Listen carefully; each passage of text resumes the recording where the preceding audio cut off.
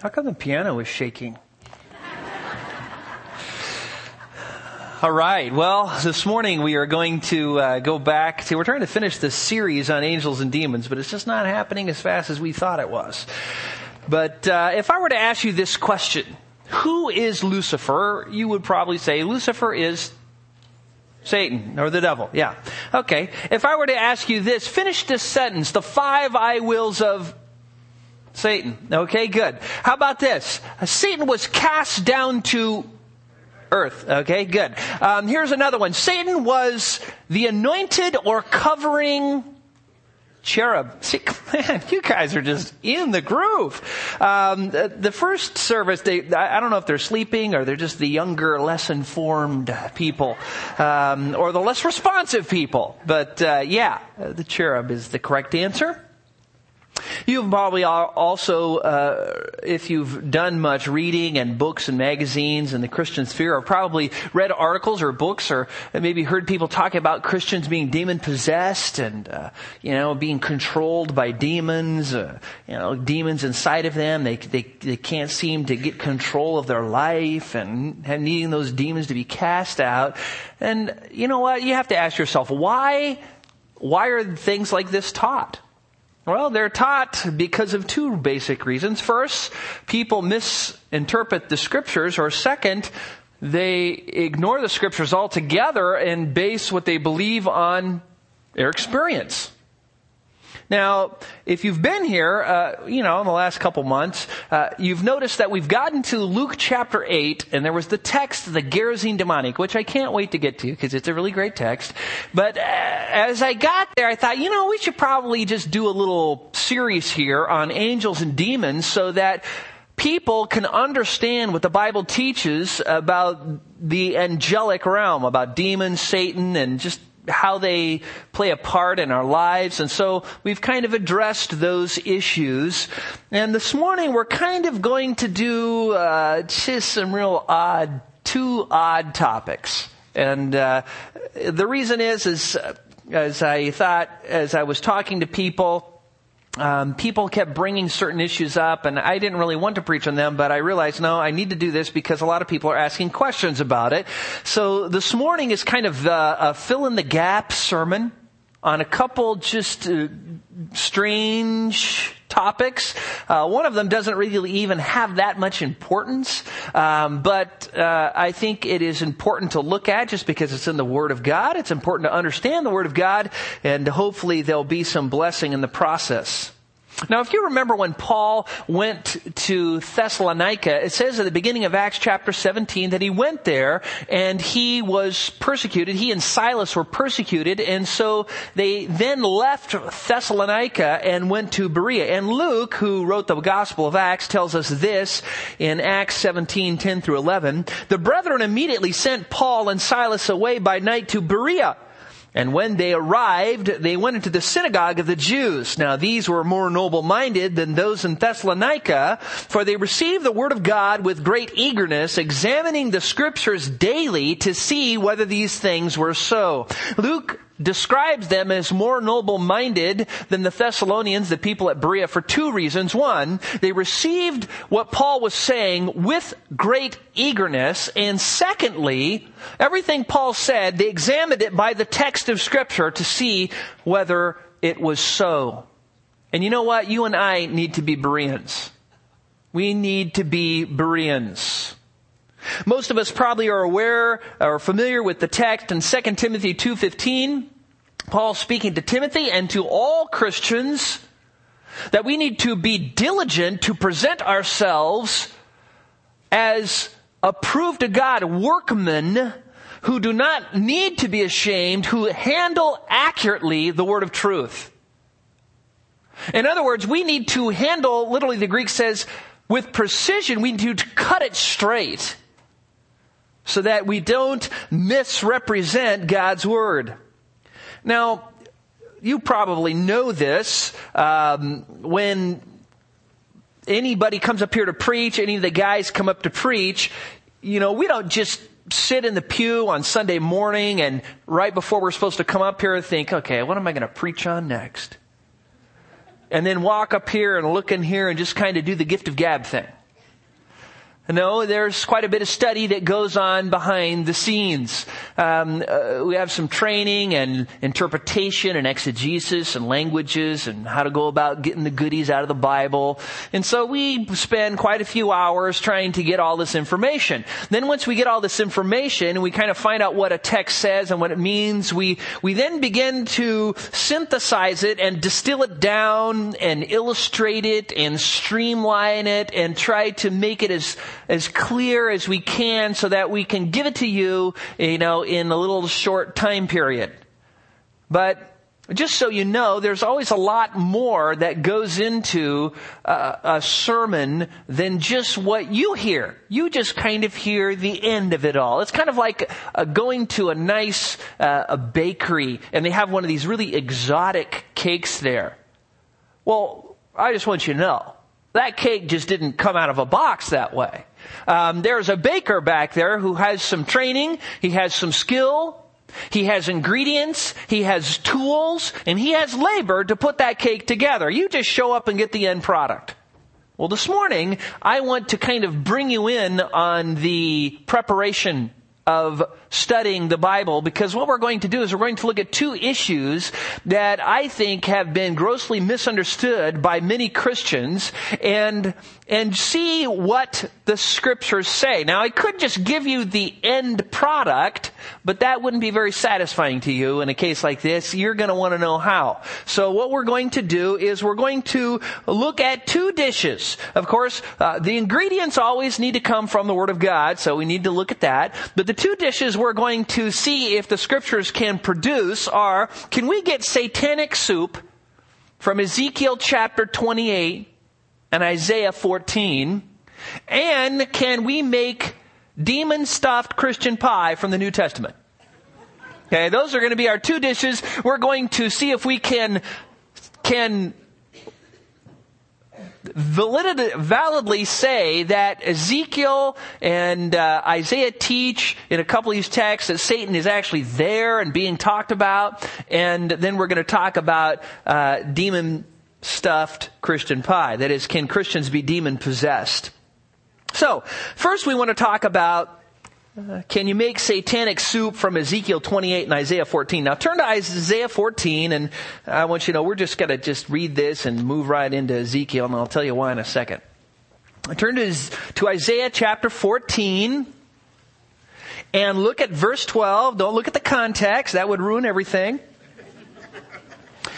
Look at Isaiah 14 verse 12.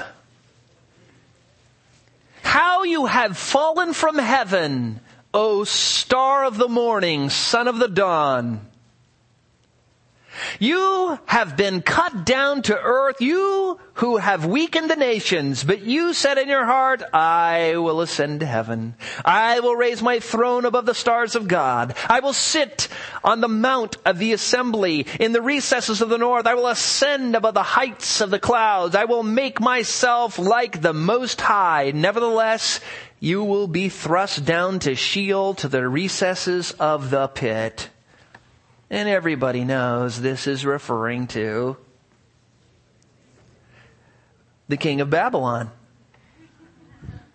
You're thinking, well, are you sure? If you have the King James, where it says star of the morning there, it says Lucifer. That's where they get that title. Lucifer means shining one. Actually, it's star of the morning. And it just so happens to be that Jesus is the star of the morning. The star of the morning is when the sun starts to come up and the sky begins to get light. What happens is the dimmest stars begin to fade first, and the last and brightest star is the bright morning star. The brightest, most preeminent one. Now, when you look at this, it can be seen, for instance, from Isaiah 14:12 and on down. There's a reference to someone falling from heaven, someone who has weakened the nations, someone is being so proud to think that they were God, someone needing to be thrust down to Sheol, to the very recesses of the pit. And if you look at this text, divorced from its context, many have interpreted as literally referring to Satan. We also see the 5 I wills here. We all have heard the 5 I wills of Satan. Yet the context in Isaiah 13:1 and 13:19 and 14:4 and 14:22 all say the king of Babylon is in view. Besides, the Bible says that Satan still has access to heaven. He is the leader of the world forces of darkness in the heavenly places. And in Revelation 12, he's still in heaven and he gets cast down then to earth. So the question is does Isaiah 14 verses 12 through 15 refer to Satan or not? I just want you to know, I don't think so. I am quite certain it does not. Now, I know when you hear me say that, you go, some of you. But my study Bible says right here by famous pastor, theologian, so-and-so. I just want you to know, I realize this. There's a lot of godly guys, a lot of great theologians that disagree with me on this, and there's a lot of them who are right, though. But what I want to do is I want you to look at Ezekiel 28. Now, I just mentioned Isaiah because this is the weakest of the two texts. What we're going to do is we're going to tackle the big bad text, which seems to be really explicit, which is Ezekiel 28. So if you have your Bible, now turn to Ezekiel 28, and we're going to kind of show you how you might work through this passage to see whether or not it refers to Satan. And I'm going to show you why I don't think it refers to Satan, because you cannot apply just standard Bible study principles to this text and come away saying it does. So let's look and see what Ezekiel 28 says, starting in the middle of verse 11, because the first part of verse 11 kind of ruins it. So we'll just look at the middle of verse 11, again, ignoring that near context for the moment. Thus says the Lord God, you had the seal of perfection, full of wisdom and beauty. You were in Eden, the garden of God. Every precious stone was your covering: the ruby, the topaz, the diamond, the beryl, the onyx, the jasper, the lapis lazuli, the turquoise, the emerald, and the gold. The workmanship of your settings and sockets was in you on the day that you were created. They were prepared. You were the anointed cherub who covers, and I placed you there. You were on the holy mountain of God. You walked in the midst of the stones of fire. You were blameless in your ways from the day you were created until the unrighteousness was found in you. By the abundance of your trade, you were internally filled with violence, and you sinned. Therefore, I have cast you as profane from the mountain of God. I have destroyed you, O covering cherub, from the midst of the stones of fire. For your heart was lifted up because of your beauty. You corrupted your wisdom by the reason of your splendor. I cast you to the ground. And we'll just leave the end of the verse off.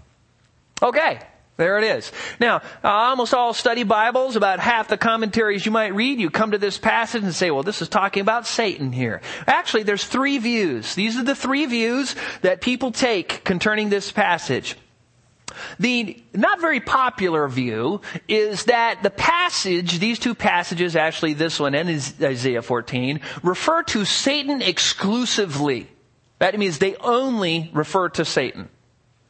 Second view is, yes, it refers to Satan, but only secondarily, or what is called typologically, or indirectly, to the king of Tyre. Now, I hate to do this to you because I know I don't like jargon. You know, I purposely try and stay away from, supralapsarianism, because I know when I say that, I see everybody kind of instantly fall asleep, when I use words like that. But we need to talk about some terms here. We need to talk about what a type is, an Old Testament type. When I say view 2 sees Satan as typologically, referring to the king of Tyre typologically referring to Satan. In the Old Testament, there are things called types. And this isn't too hard. You can understand this. I'll give you an example. And a type is something such as the bronze serpent. that is spoken of in Numbers chapter 21. If you remember what happened, the people sinned. God sent fiery serpents among them. They were bitten. They are all starting to die. They cry out to Moses. Moses cries out to God. God says, okay, make a bronze serpent, set it up in a pole, lift it up there so that the medical profession today will have a symbol.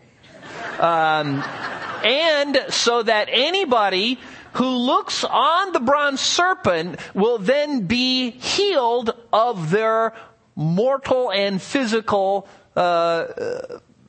problem, their sickness from being bit by these serpents. Well, it just so happens in John chapter 3, verses 14 through 15, Jesus is speaking to Nicodemus, and he says, just as Moses lifted up the serpent in the wilderness, so must the Son of Man be lifted up. And the whole point is this. The people in the Old Testament were physically ill, looked at the serpent, and were healed physically. Jesus is telling Nicodemus, the Son of Man is going to be lifted up in the cross, crucified. Those who look to Him for salvation will be healed spiritually. So Christ is the ultimate or greater fulfillment of the Old Testament type. The thing in the Old Testament is called the type, and the New Testament thing is the antitype. Okay? Now, if you think, well, okay. All right. So view 2 is saying that the king of Tyre is a type and that Satan is the greater and ultimate fulfillment or the antitype. Then there's a third view. The third view says that this text does not refer to Satan either directly or indirectly. That's my view. I think that's the correct view. Well, why would I say that? Well, it doesn't mean if you take view 3 that you don't mean Satan has nothing to do with the passage. We know that all unbelievers are of their father, the devil. They do the works of their father, and Satan is working in the sons of disobedience. So, of course, that would be true of the king of Tyre as well. But what it does mean is that this text has no literal fulfillment to Satan's fall in history, before Genesis 3. And that we should not go to this passage to form our doctrine of Satan, because it does not refer to him directly or secondarily or even typologically. Now, if you've gone to a Bible study class, if you have gone to one of my How to Prepare Bible Studies and Sermons or How to Study the Bible classes or another one, or read a book on a big fancy field called hermeneutics, which means, principles for studying the Bible, you know that the king of all Bible study principles is what? Context. Man, context is king. Everybody knows that. And it's king because the meaning of a passage is primarily determined upon its near context. Then from there you can go out to far context, its surrounding chapters. Then you can go to the context of the whole book. Then you can go to all the other books written by the same author, then maybe to the whole Testament, then to the whole Bible. So you kind of have these spheres of context. But the most important, the most authoritative is the near context. In other words, out of all the principles you might use to study the Bible, the one you put the most weight in is context. Now there's an exception. The exception is if you have an Old Testament text that is interpreted by a New Testament author. And then you have an inspired interpretation, and that's what it means, because it says so.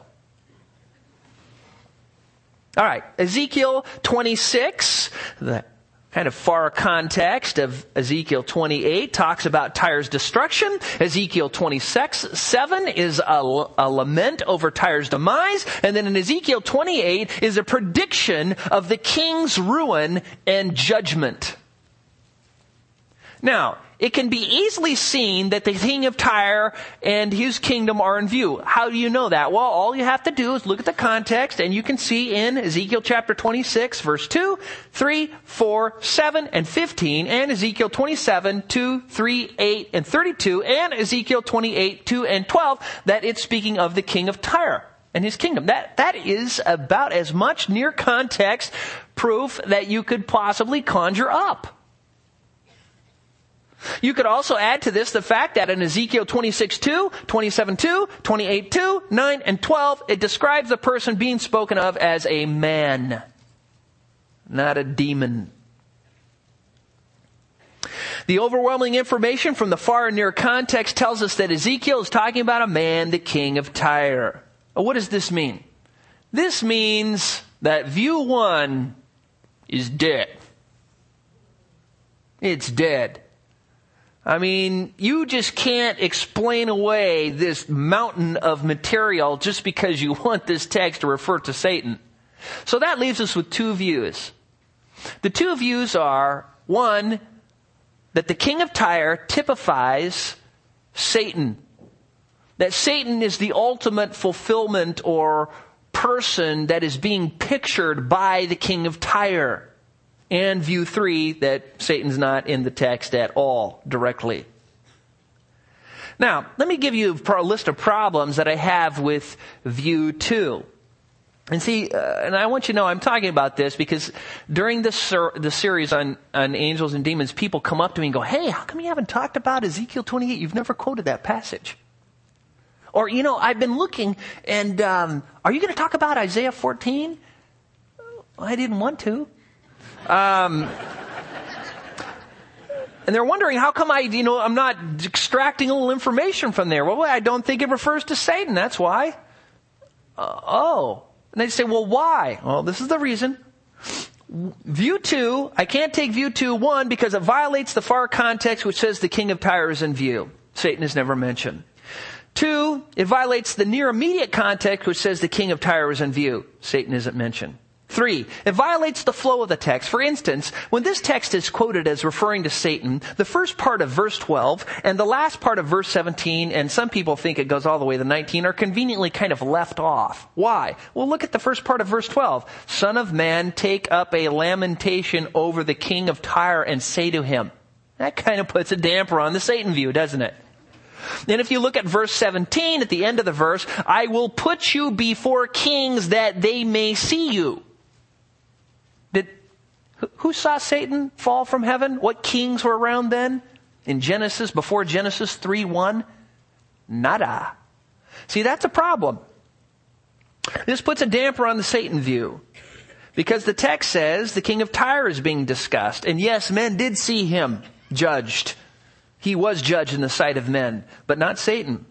And if you add verses 18 and 19, then you have to deal with verse 18, which says, and I have turned you to ashes on the earth in the eyes of all who see you. When did that happen to Satan? If this is talking about Satan's fall, when did that happen to him? That's a problem, isn't it? Or verse 19, that goes on to say, all who know you among the peoples are appalled at you. You have become terrified, and you will cease to be forever. Now, has that already happened? All the people are appalled? See, that's a problem, isn't it? That is a problem. Fourth, you have to invent a special kind of, and I hate to throw out this term, I don't know what else to call it, genre. Do you know that term? Some of you English teachers are going, I know what that word means.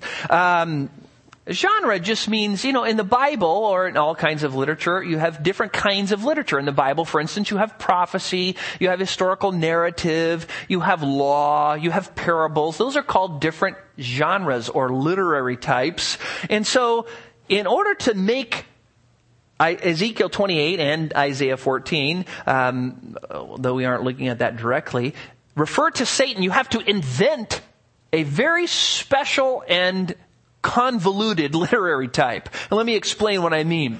Let me just ask you a few questions. Ezekiel was what? A prophet. And in this section, Ezekiel is doing what? Prophesying. Oh, that is brilliant. He is predicting the future. He is telling us what is going to happen to the king of Tyre. And it just so happens he's writing in Hebrew poetry. Most of you probably have Bibles, and you'll notice that if you go back to about the middle of Ezekiel 27, in verse 24, it's in block text, and then when you get into halfway into verse 25, all of a sudden it's indented. Well, the reason is that tells you that it has switched from regular prose to Hebrew poetry. So he's not only giving a lament or talking about the demise of the king of Tyre, he's doing it in Hebrew poetry that is also prophecy. Okay? Which is not a problem. That happens all over the Bible. But if this text refers to Satan's fall from heaven and his judgment before Genesis 3, then what kind of text would this have to be? Historical narrative. Because it's telling us what already happened in the past. And so, what is it? Prophecy or historical narrative? It gets worse. View 2 says the king of Tyre is a type. Now, if you were to get a hermeneutics book or a book that tells you how to study the Bible and you studied up on types, you would learn certain things about types. Types refer to Christ. They have an Old Testament type and a New Testament antitype or fulfillment in Christ. But of course, this would have to be an exception. And so at Isaiah 14, if it refers to Satan, it would be the only two types in the Bible that refer to Satan. And do you see a problem here? There's a huge problem. Why? Because in a type, the type is mentioned, and then in the New Testament, the antitype is given. But if this is talking about Satan's fall, the antitype was given, and then the type. It's backwards. Not only does it not refer to Christ, not have a New Testament fulfillment, the antitype came before the type. I don't know about you. I have a problem with that. That is a problem. That's beyond what I can swallow. I just want to put my fingers in my ear and go, la, la, la. I can't do that one. Now, if Ezekiel 28 and Isaiah 14 refer to Satan, there would have to be a kind of poetry which is typological, but not referring to Christ, not having a type given before the antitype, not having a New Testament fulfillment. It would have to be a prophetic passage predicting the future and at the same time be historical narrative telling us what happened in the past. And you know what? I don't think that kind of passage exists. That sounds schizophrenic to me. But you know what? If you take view 2, you got to believe that. You got to believe that. It's the only way it works. Unless you think it's the Satan-only view, and then you have this huge contextual mountain to explain away. So you see, these things just can't be. If this text is telling us about the events of the past, when Satan was judged, it can't be telling us about the future and what's going to happen. On two different weird planes. Fifth, there is nothing in the text, if you look in verse 11, when it says, again, the word of the Lord came to me saying, and then verse 12, Son of man, take up a lamentation of the king of Tyre and say to him, thus says, right there between him and thus says the Lord God, you have to just assume that it's now talking about Satan. For what reason in the text? There isn't any. And then it's speaking of Satan all the way down until you get to the middle of verse 17. And then after it says, I cast you to the ground, chop. Now it's speaking of the king of Tyre again.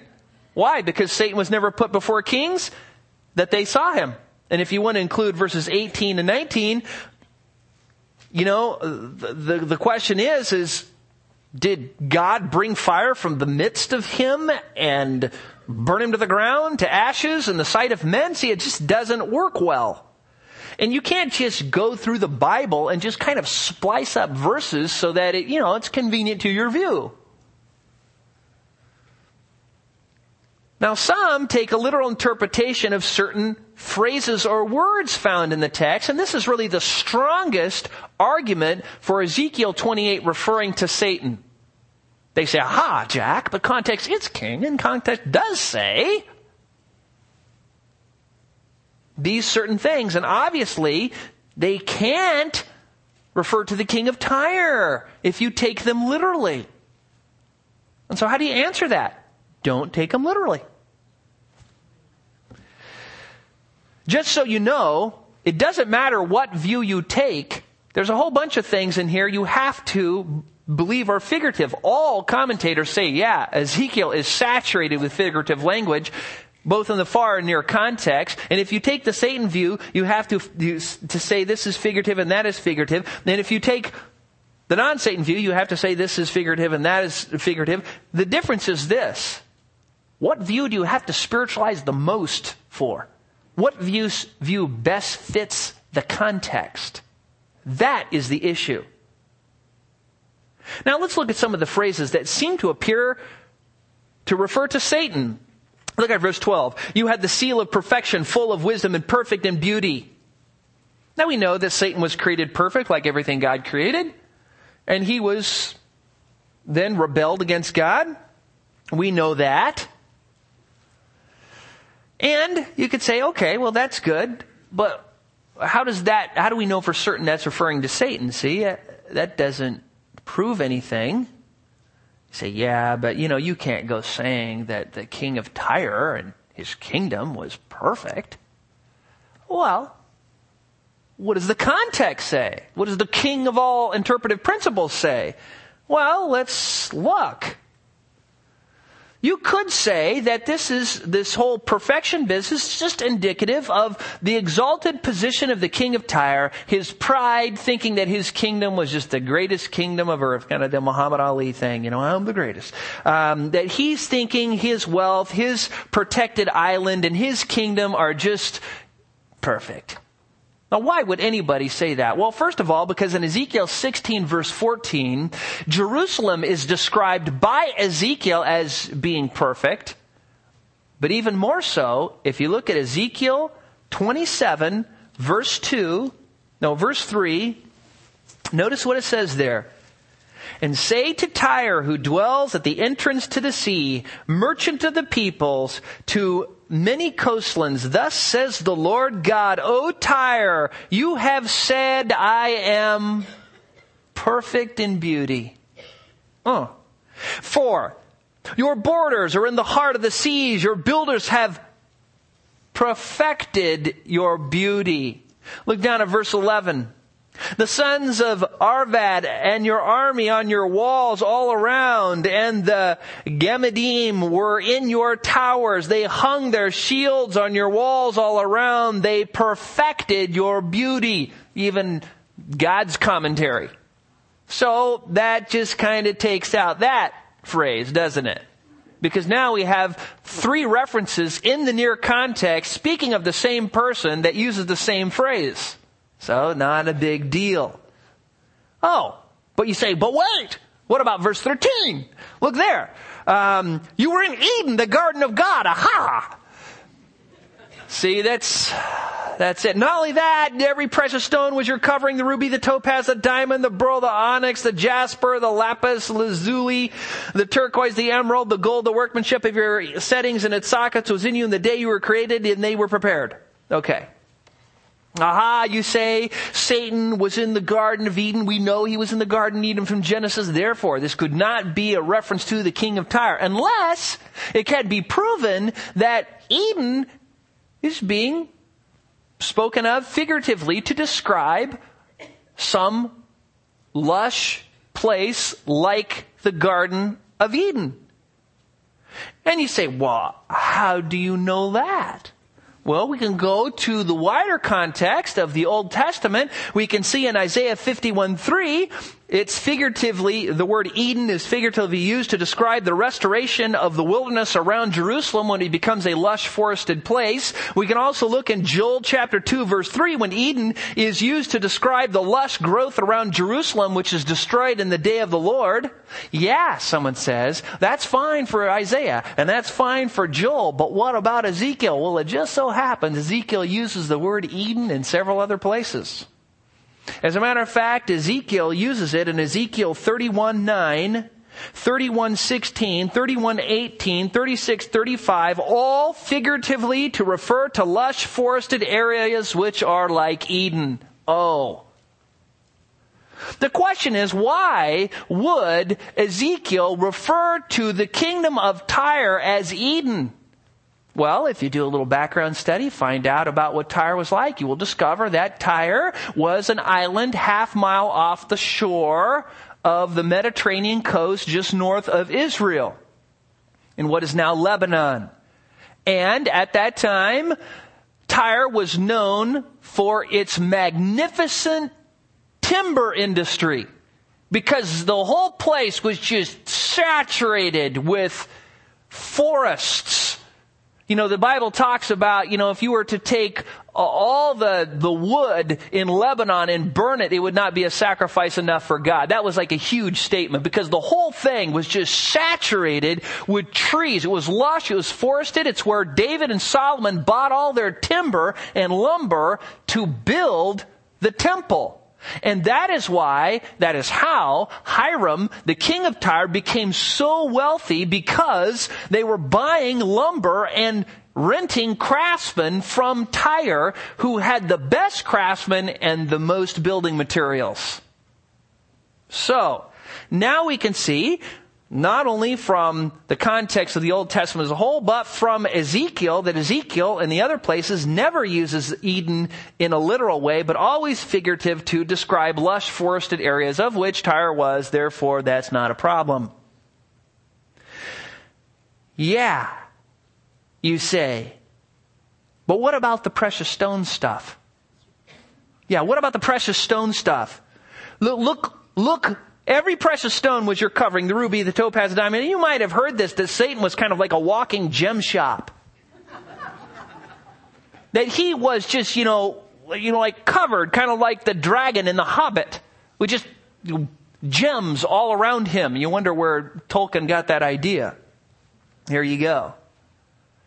But do you really think Satan is covered with stones?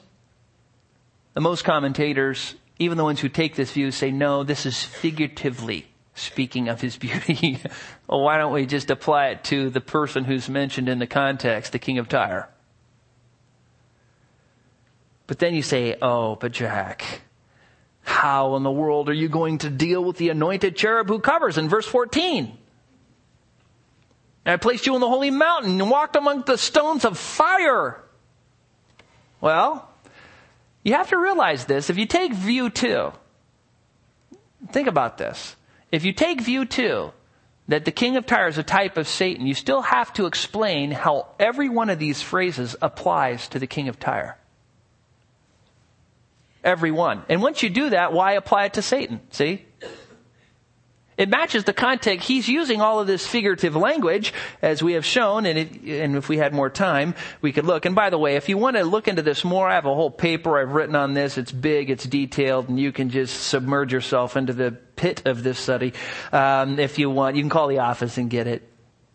The point is you say, okay, what about the cherub thing? Well, you know what? You know how many other places anointed cherubs are mentioned in the Bible? Never. The covering cherub is never mentioned. How about the mountain of God and the stones of fire? Never mentioned. This is what is called a hapax legomena. That is the single... Sorry. I can't help it. That seminary made me this way. This is a single occurrence.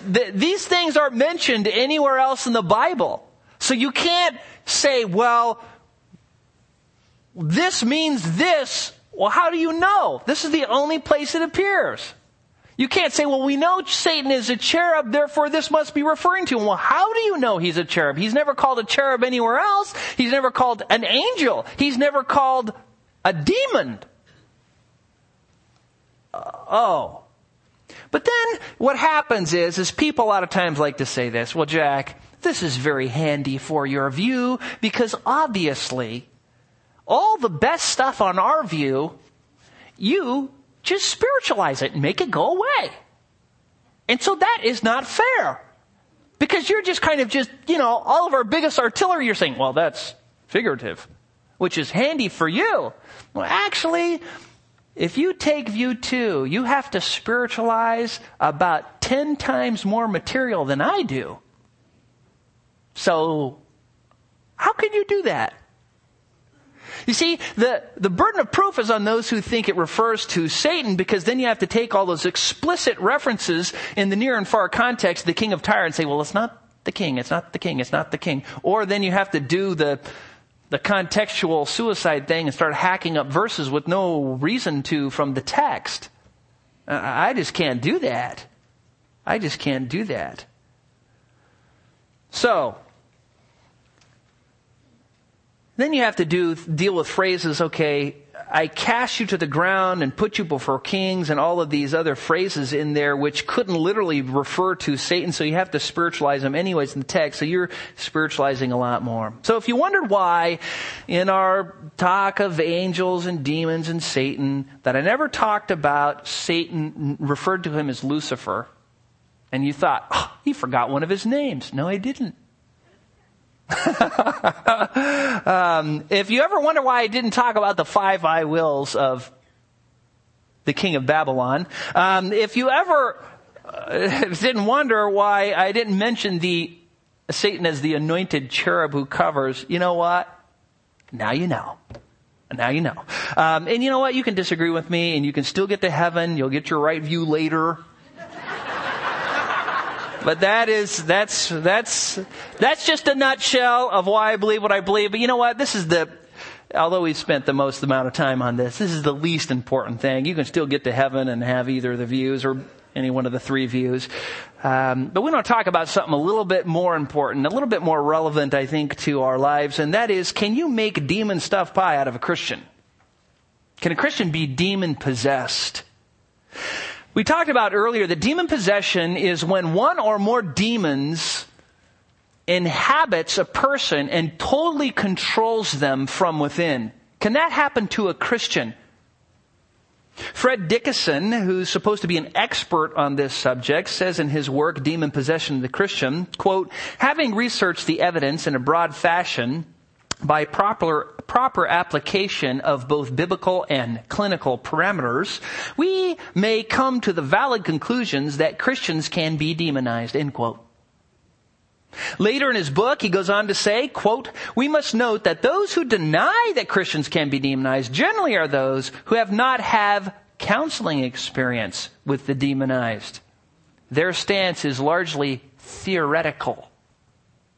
What he's saying there is, listen, you can't go to the Bible and actually answer the question. You got to have some experiences with some demon-possessed people in your office. And remember, we talked about that in detail. I'm not going to go on that. If you weren't here for the rest of the series, Satan is willing to give you experiences in order to deceive you. And of course, the Bible is the sole authority for all doctrine, not experience, not clinical research. Definitely not. When I read those who say they have experience with Christians being demon-possessed, I like to ask this question: how do you know they're Christians? How do you know? You see, that is a huge question, isn't it? I mean, the pastors here would love to know for certain if someone was saved. We beg God to tell us. We have somebody come into the office, they say they're Christians, and in their life they live like an unbeliever. Are they saved or not? Oh, it's such a nightmare. Do you know why it's a nightmare? It's a nightmare because we have to give them counsel. You know what? If they don't know Christ, the counsel is repent and believe. But if they're a Christian, they have the Holy Spirit in them. They have everything pertaining to life and godliness. No temptation will overcome them, but such as common to man. They have all the resources they need. All we need to do is show them the Word of God, encourage them, help them apply, get them some ways to figure out the text, disciple them, and they will grow out of that sin that they're entangled in. But if they aren't a Christian, they only sin. They're held captive by Satan to do his will. There are sons of disobedience, children of hell. They're just blind to the spiritual truth. They can't understand the things of God, and they cannot please God. Now that, if you're going to counsel somebody, it's really good if you could tell for certain they were a Christian. I wish I had a scanner. We keep looking in the Christian magazine to see if there's one. We could just, say, okay, poke your finger here. Oh, you're a Christian. Okay, this is the counsel for you. The problem is when people come in because they have a demon or whatever, they're entangled in sin. So now they have this profession which says, I love the Lord, I'm a Christian. But the problem is their life says, I'm not a Christian.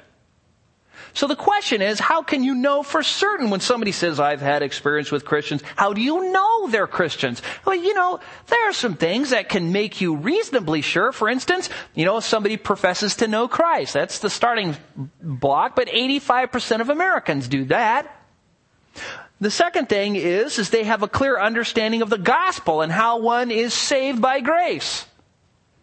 They have a pastor, they have a past life experience that shows them growing in the Lord and serving the Lord and pursuing holiness. And they have a present life which shows that they are new creatures in Christ. They love God and are sensitive to the things of God and want to do what's right. Now, if you have those things, you can be reasonably sure, but you can't be absolutely certain. And so when you're reading stories of clinical evidences of Christians who have demons, assuming that they did have a demon, I just want you to know, you can't know for certain someone else is saved. You can only be reasonably certain. But you know what? You don't need clinical evidence. You don't need to talk to anybody to know this issue, because the Word of God settles it crystal clear. Christians cannot be demon possessed. And let me give you 7 reasons. And again, these aren't 7 reasons because, 7 is a good biblical number. It's just how many that came up. Here we go. We're going to kind of race through these kind of quick because, you guys probably want to have a lunch eventually. You can't be demon possessed if you're a Christian because of your relationship to God. For instance, in Romans 8:15, it talks about us having the spirit of adoption. In Romans 8:16, it talks about us being children of God. In Galatians 3:26, it says you are all sons of God through faith in Christ. In Ephesians 1:5, it talks about believers being predestined to adoption as sons. We're sons of God. Now, is it reasonable to say that God is going to allow a demon to take one of his children and totally control them? No. Would you let some evil guy take your child? No. Secondly, a Christian can't be demon possessed because God possesses believers. In Acts 20:28, when Paul is saying, be on guard for yourselves and the flock of God, that God has made you overseers, he describes God's church as the church that God purchased with his own blood, the blood of his own son. He owns you if you are a believer. 1 Corinthians 6:20 says you have been bought with a price if you're a believer. 1 Corinthians 7:23, you were bought with a price. 1 Peter 2:9, you are a chosen race, a royal priesthood, a holy nation, a people for God's own possession. Now, is it reasonable to assume that a demon or Satan could take one of God Almighty's possessions away from him? I don't think so. As a matter of fact, I know so.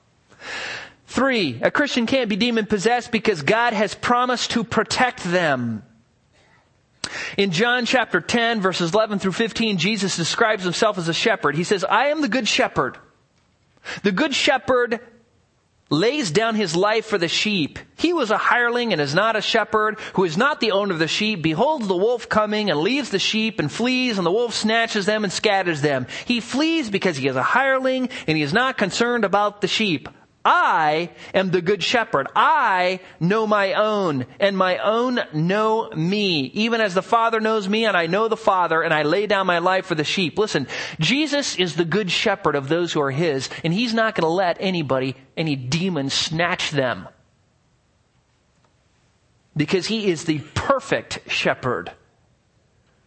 You remember what Jesus prayed in John 17:15 of those who would believe in him? I do not ask thee, speaking to the Father, to take them out of the world, but to keep them from the evil one. Do you think God answered that prayer? Sure he did. 2 Thessalonians 3:3. Paul says, but the Lord is faithful, and he will strengthen and protect you from the evil one. That's what Paul says in 2 Thessalonians 3:3.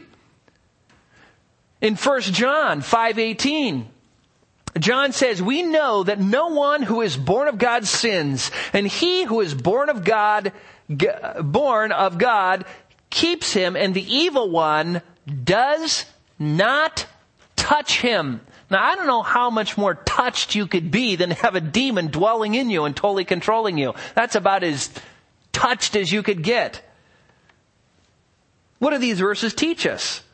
God is the one who is actively protecting believers from the evil one. It just says it flat out. 4, a Christian can't be demon possessed because they abide in Christ. Romans 6:11, Romans 8:1, 2 Corinthians 5:17.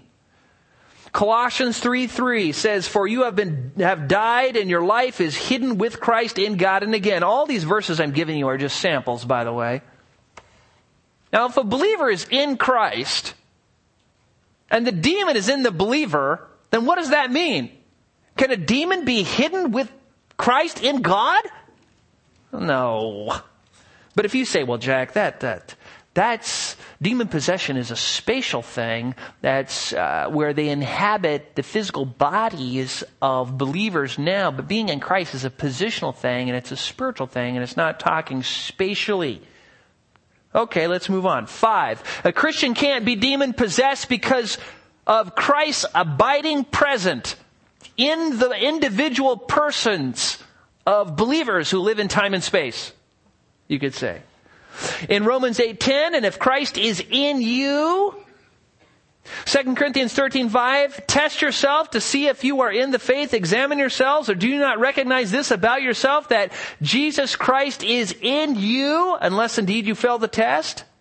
Colossians 1:27, to whom God willed to make known what is the riches of the glory of this mystery among the Gentiles, which is Christ in you, the hope of glory. Are you mean to tell me that Christ is in me? Some demon wants to come into, and he's going to, they're going to share our apartment? Come on. 6, a Christian cannot be demon possessed because the Holy Spirit abides in every true believer. The scriptures teach that all believers are born by the Spirit, John 3:3-6, and are all baptized by one Spirit into one body. 1 Corinthians 12 and 13, the idea of our bodies are a temple. You are a temple of God. The Holy Spirit dwells in you. Now, is God going to let a demon inhabit his temple? After believing the gospel message, all believers, it says, are sealed with the Holy Spirit until the day of redemption. I'm telling you, once you become to Christ, you have the Holy Spirit and it's never leaving you.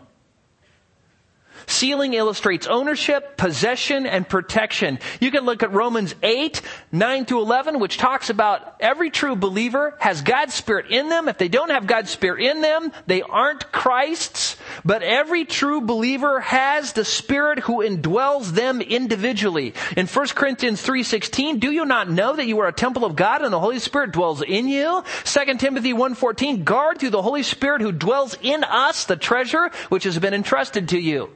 You mean to tell me a demon's going to come in there with the Holy Spirit in there, with Christ in there? Not on your life. Not on your life. 7, a Christian cannot be demon possessed because they are responsible and able to obey God. What do I mean by that? I mean this. When you come to Christ, you're giving everything you need to live for God.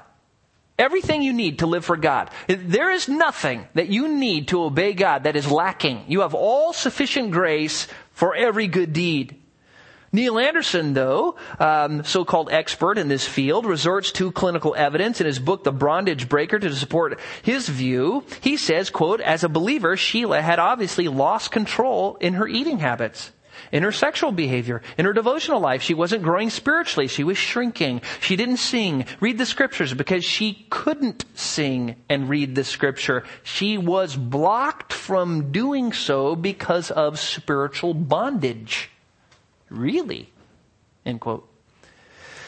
Bruce Jackson in Alliance Life, in an article entitled Hope for Those in Bondage, says, quote, I began to learn through the scriptures and through insights prompted by the Holy Spirit how Satan is destroying people. In counseling, I had encountered people who could not get over certain besetting sins or degrading situations, end quote. Bruce, of course, is relying not merely on the scriptures, but on insights. He's receiving direct revelation from God, who's telling him, oh, this person's saved, but they have a demon. His counseling experiences have told him so. Anderson really goes into off the doctrinal error fence when he says this, quote, many Christians today who cannot control their lives in some area, wallow in self-blame instead of acting responsibly to solve the problem. But, when I read that, I think, well, how can they act responsibly if they can't help it? They berate themselves and punish themselves for not having the willpower to break a bad habit, but instead they should be resisting Satan in an area where he has obviously robbed them of control. Well, Neil, if they're robbed of control, how can they control the situation? He goes on to say, anything bad which you cannot stop doing or anything good which you cannot make yourself do could be an area of demonic control, end quote. Listen, what does 1 Corinthians 10:13 say? No temptation has overcome you, but such as is common to man, and God is faithful, who will not allow you to be tempted beyond what you are able. But with every temptation, He will provide a way of escape so that you may be able to bear up or endure up under it. That's what God says. 2 Peter 1:3 says, seeing His divine power has granted to us everything pertaining to life and godliness, so you can obey Him in any way that you need to. Philippians 2:12-13 talks about God working in us to do His will and His good pleasure. James 1:14 says, but each one is tempted and carried away by his own lust. In other words, you're never, ever to blame your sin on a Satan's or demons. It's always your fault. Well, listen, if you're totally being controlled by a demon from within, then hey, I can't help it. The demon made me. See, and this is what happens. People come into my office and say, well, yeah, I've got this problem and I've got a demon. No, you've got rebellion. Now, if you don't know Christ, then yes, Satan is the master of your life. He is your Lord and you are held captive by him to do his will. But if you know Christ, no temptation, everything pertaining to life and godliness, each one is tempted and carried away by his own lust. Listen to what Romans 6:17-18 says. But thanks be to God, though you were slaves of sin, you became obedient from the heart to that form of teaching to which you were committed, and having been freed from sin, you became slaves of righteousness. That is what a Christian is. So, why can't a believer be demon-possessed? 1, because of a believer's relationship to God. 2, God's possession of the believer. 3, God's protection of the believer. 4, the believer's abiding presence in Christ. 5, Christ abiding in them. 6, the Holy Spirit abiding in them. And 7, they are responsible and able to obey God in every situation. That's why. Now, if you're out there thinking, well, Jack, that is a lot of stuff. You ain't just a kidding. I even had to cut some out to have mercy on you. So, if you're out there, though, and you're thinking to yourself, Jack, I'm just, I don't know what to say about this, because when I look at my life, I see I'm out of control. I've never been in control. I've never been able to even have any victory over sin in my life. I may get rid of one sin and I adopt another, and my whole life just seems like I'm enslaved. Well, you may need Christ. You may need to give your life to Christ for the first time. You may need the Holy Spirit within you. You may need regeneration, transformation, to become a new creature, to be born again. And that may be your problem. And when you do that, then God will give you everything you need pertaining to life and godliness. And again, it doesn't mean that you instantly become perfect, but you have everything you need to become perfect. There's no longer an excuse anymore. You're freed from sin, and you become a slave of righteousness, and that begins to work out by God's grace in your life. Okay, enough. Let's pray. Father, we thank you for what we're able to look at today. And Father, I know that some of these issues do not have a lot of eternal consequence. Father, we just want to honor you. We want to understand your word. We want to just look up every doctrine and every view and hunt it all down in your word. We want to be Bereans. We want to handle accurately the word of truth. We want to be able to minister to people accurately. And Father, I just thank you that your word is so clear that Christians cannot be demon-possessed. It would be an impossibility. There are just too many things that stand in the way. It's such a good security to know that we are yours and the evil one does not touch us. And Father, we also want to just pray for those here who might not know you. If they don't, I pray that they would cry out, trusting in Jesus to save them, relying on his death, his blood shed on the cross, and his resurrection power, that they would trust in that alone to save them, and that you, by your grace, would save them and make them new. We pray this in Christ's name. Amen.